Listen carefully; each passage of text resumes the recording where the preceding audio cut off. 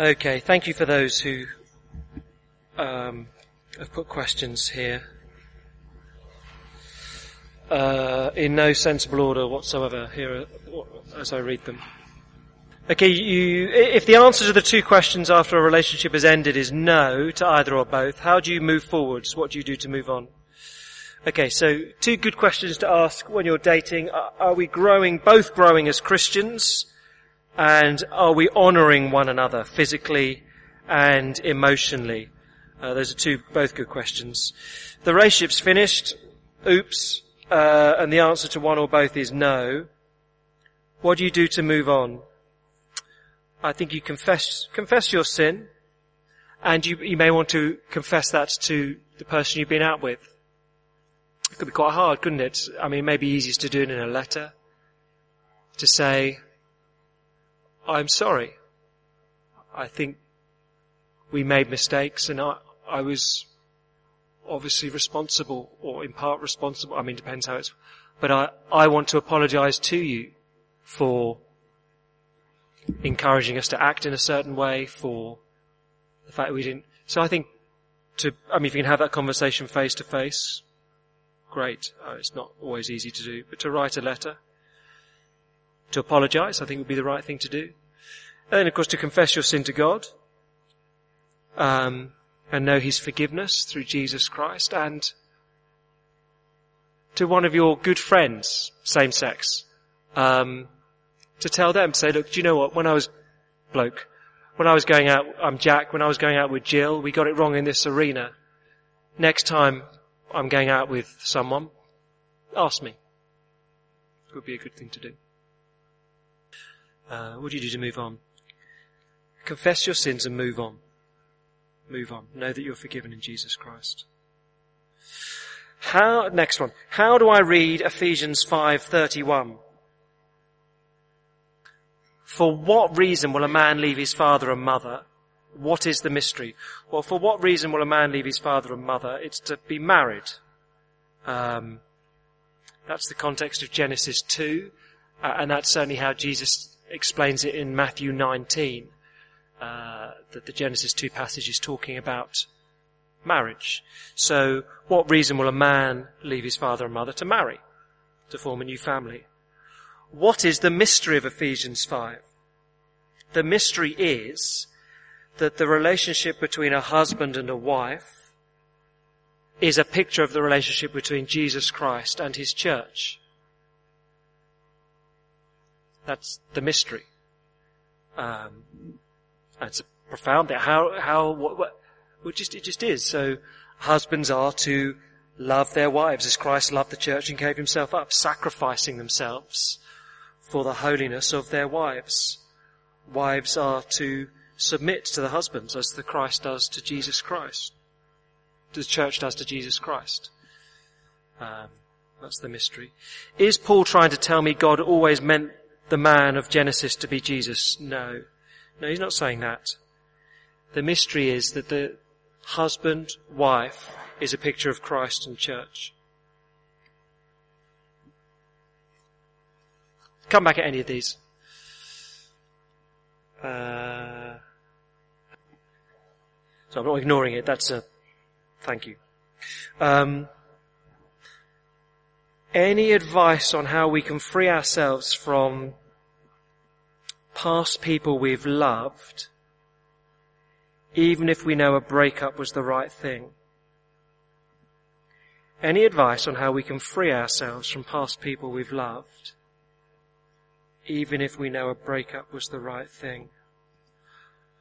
I'm sorry, it's quite hard to answer that without a bit more context. So, a relationship has ended for a reason, whatever it is, but you still have strong feelings. Yeah, time helps. Praying for their flourishing helps.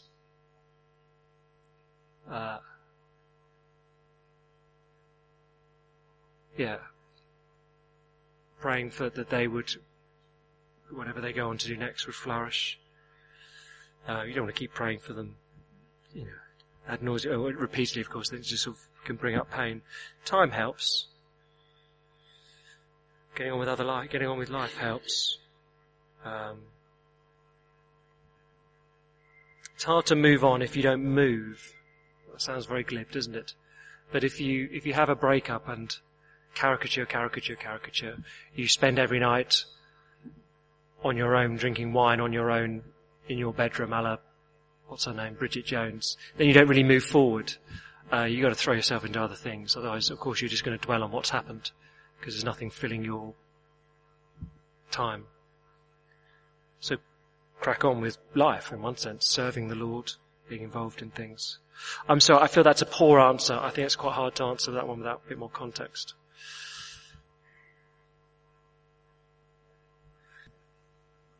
I've heard a range of opinions, but what should a Christian think about masturbation? How, when thinking about marriage, should we discuss past sexual sin? Okay. A range of opinions. What should I think about masturbation? I think when you read the Sermon on the Mount, and Jesus says, if your hand causes you to sin, cut it off. If your eye causes you to sin, gouge it out. Then masturbation is pretty much covered there, I would have thought. Again, I don't want to be crude, but hard not to think that those two parts of the body are pretty significant in the whole process. Jesus is saying, don't do it.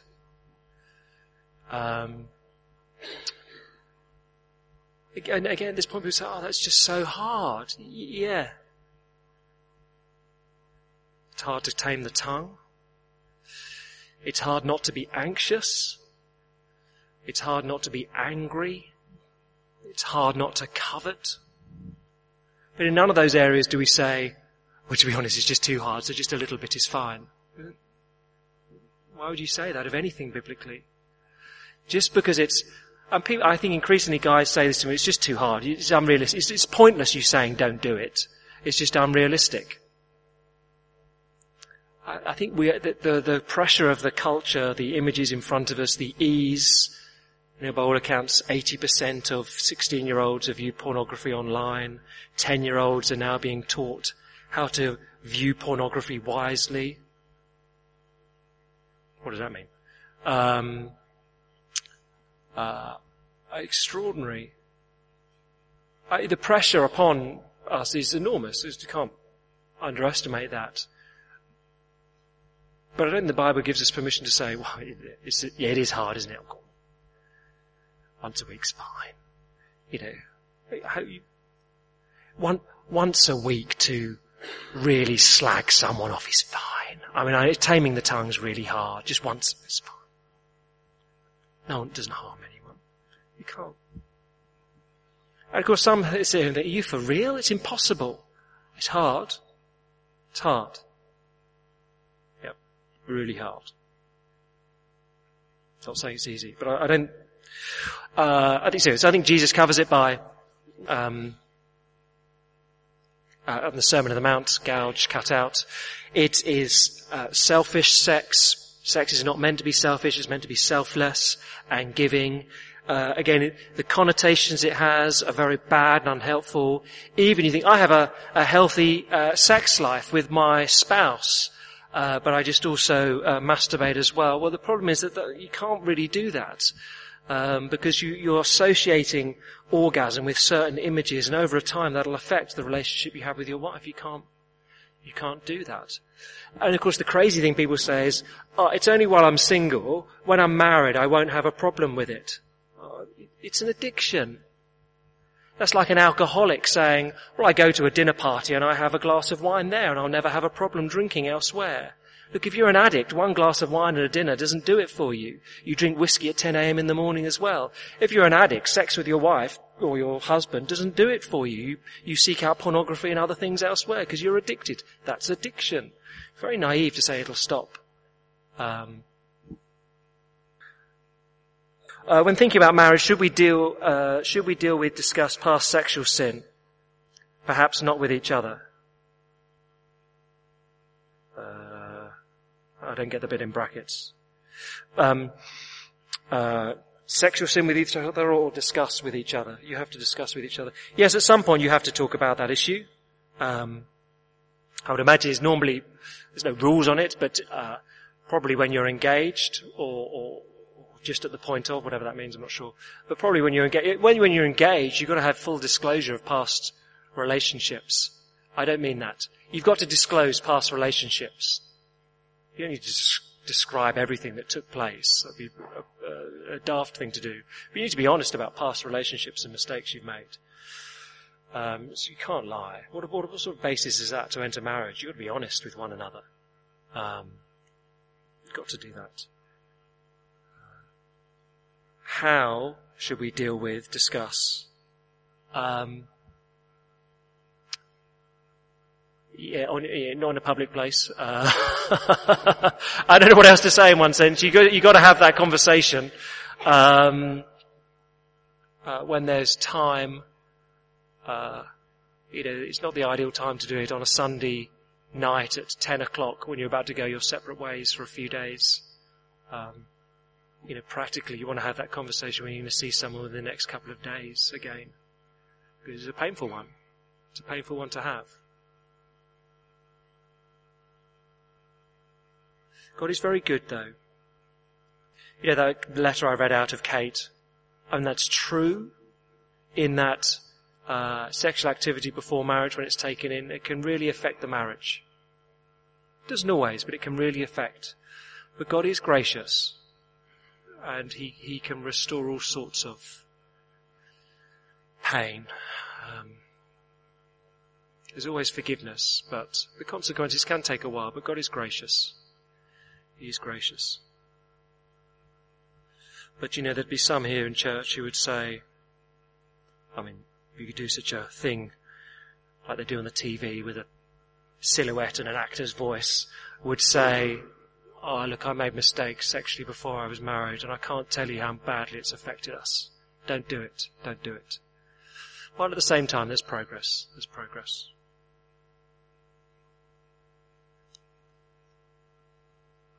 What do you think is the best word or language to describe having sex in marriage?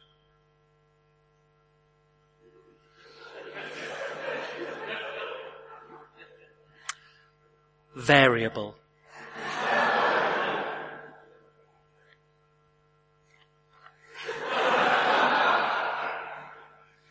Well, sometimes it's good and sometimes it's not. I don't know. I think I've missed the point of that question. But I'm not sure what the angle. A good gift, marred by sin, which can be restored in God's grace.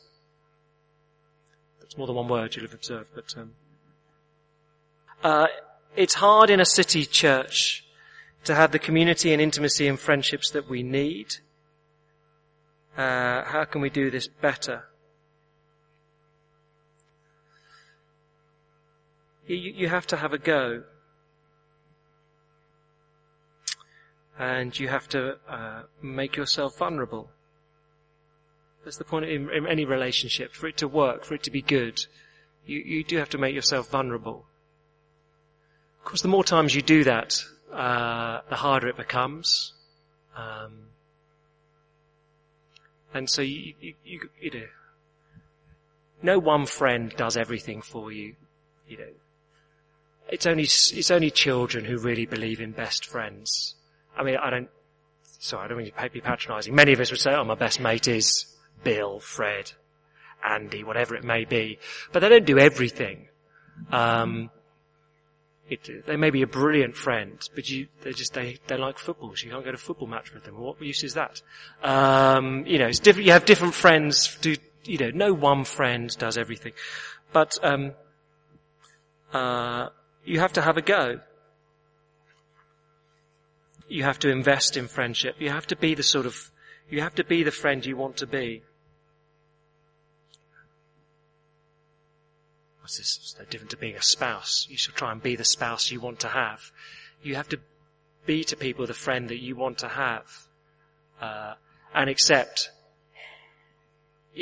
whatever it is. 2013. Right. I'm going to try to invest in 10 people, new people, to see if they become friends. And what happens, 2 of them, it never goes anywhere. 2 of them, you think, oh, I really like them. And then after a while, they just let you down. You say, well, stuff it. Another 2, it goes a bit better. I mean, you just got to be realistic on these things with friendships, and people come and go. I don't know what I'm spouting rubbish now, aren't I? But in life, you've got to be realistic. How many friends for life do you think you have? Honestly, I think you can have 3 or 4. And some people have less than that. People that you're genuinely going to keep up with all your life. Look, I'm not an old man. I'm in my prime, obviously. But, 40 years old, you think, how many friends have I got from school? It varies, doesn't it? For me, 0. Wasn't I was unpopular at school. It's just, I've got, how many friends from university? A bit more there. So 2 from university that I still speak to on a regular basis. Others I see, you see, but 2 friends that I think I don't ever lose contact with them. Since then, another 1 I can envisage will still be fighting in rocking chairs, etc. But you've got to be realistic in life. Lots of other people, you meet them for a period of whatever it is, 5 years, and you have fabulous friendship with them. It is a brilliant friendship, and you love them, and you just click, and you connect, and you have it's terrific. And then they go and wretchedly move back to Australia or something like that, And you think, well, of course, we will come and visit you eventually, but it's not, we love you and we'll see you in heaven and that'll be good. But we're not going to ring once a week. We're not going to ring once a month. It's just not going to work like that, is it? But for those 5-6 years, it's been fabulous. And it's just you've got to be realistic on that in life. You have 2, maybe 3 that you keep the whole duration. And others come and go. It's fine. I don't mean to crush your dreams or, anything, you just, and that's why the church is a special place, because it's a place where you can be honest more quickly. Because we're a community which says we live by repentance and faith. So you can confess your sins and know that they're going to let you down and you're going to let them down, but you forgive one another. And sometimes, not straightly, but essentially I've been at this church for 11 years and I've seen a lot of people come and go. I had 1 or 2 others, as you nods at the back. And sometimes you think, city centres, people come and go. And you think, meet new people. And you think, Lord, actually it's a wonderful privilege. Will you give me the grace to go again and make myself vulnerable again? Thank you. And you meet people in September 2012, and very quickly you think, we could become really good friends. Really good friends. I don't know. Be realistic. Enjoy people while you're with them. Expect most friendships to end. Love them while you've got them.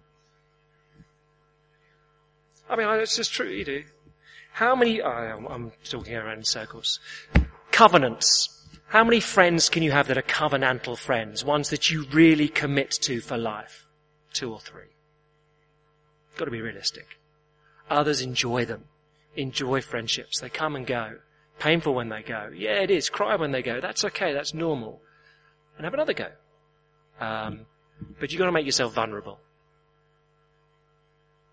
I have no idea if I've given any sort of answer. Why don't we pray and then go and make some friends?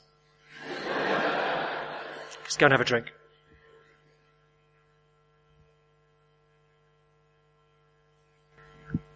Our Father, you know that the thoughts we have in our head as we leave here tonight. Some will have found this evening interesting. For others it's painful, and there is guilt and frustration. And longings that feel frustrated, and we don't want to listen to this stuff, and we're not where we want to be. For others, just things exciting and stuff to anticipate in the future. You know where we're at, Father. Give us the grace we need to live for you, and how we long for your church and this church to be a place where there are wonderful friendships, where there's real intimacy and honesty. And give us the grace to be those sort of people, to make those sort of friendships, we pray, which will honour you, which will be a delight and a sustenance to us. Help us in that, we pray, in Jesus' name. Amen.